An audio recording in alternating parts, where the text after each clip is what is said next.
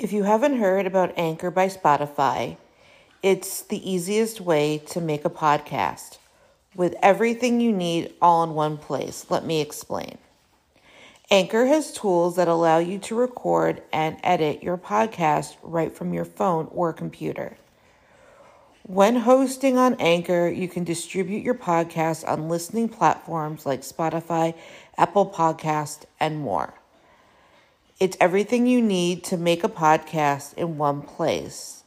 And best of all, Anchor is totally free. Download the Anchor app or go to anchor.fm to get started.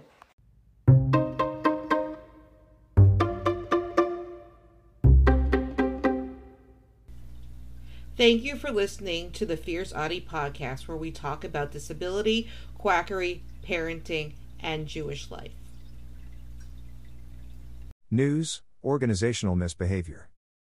Undercover moms join Facebook groups to fight myths about autism. Written by Frank Kainevi on June 1, 2019. Parents of children with autism have some horrific experimental treatments they are willing to do to reverse their kids' diagnosis. Melissa Eaton and Amanda Seigler are trying to change that. The two mothers, who both have children on the spectrum, have teamed up to become watchdogs to catch parents who make their children eat bleach or drink their own urine in hopes to reverse autism. They team up to notify Child Protective Services when parents are abusing their children by using unconventional and frankly disgusting approaches. Parents who use these approaches are influenced by evangelists who share how-to videos on YouTube. How do Eaton and Seigler know when a parent is doing this? Using a fake profile, they enter chat rooms designed for parents of children with autism to bounce ideas off each other. When ideas started to get concerning, they notify proper authorities. One mom from Georgia complained about her son refusing to take enemas that she was using to administer chlorine dioxide. The parents who subscribe to these groups believe autism could be triggered by viruses, bacteria, fungal infections, parasites, heavy metal poisoning from vaccines, general inflammation, allergies, gluten, and even the moon.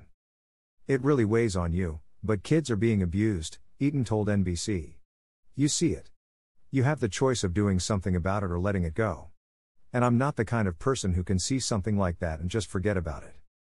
With the help of Eaton and Seigler, the tide is slowly beginning to turn.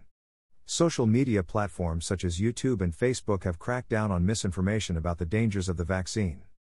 Source: https://www.diversityinc.com/undercover moms join Facebook groups to fight myths about autism/. Don't forget to subscribe or follow on Spotify, Apple Podcasts, Facebook, Twitter, YouTube, and Instagram. Keep on speaking your truth and never let your flame burn out. Thank you for listening.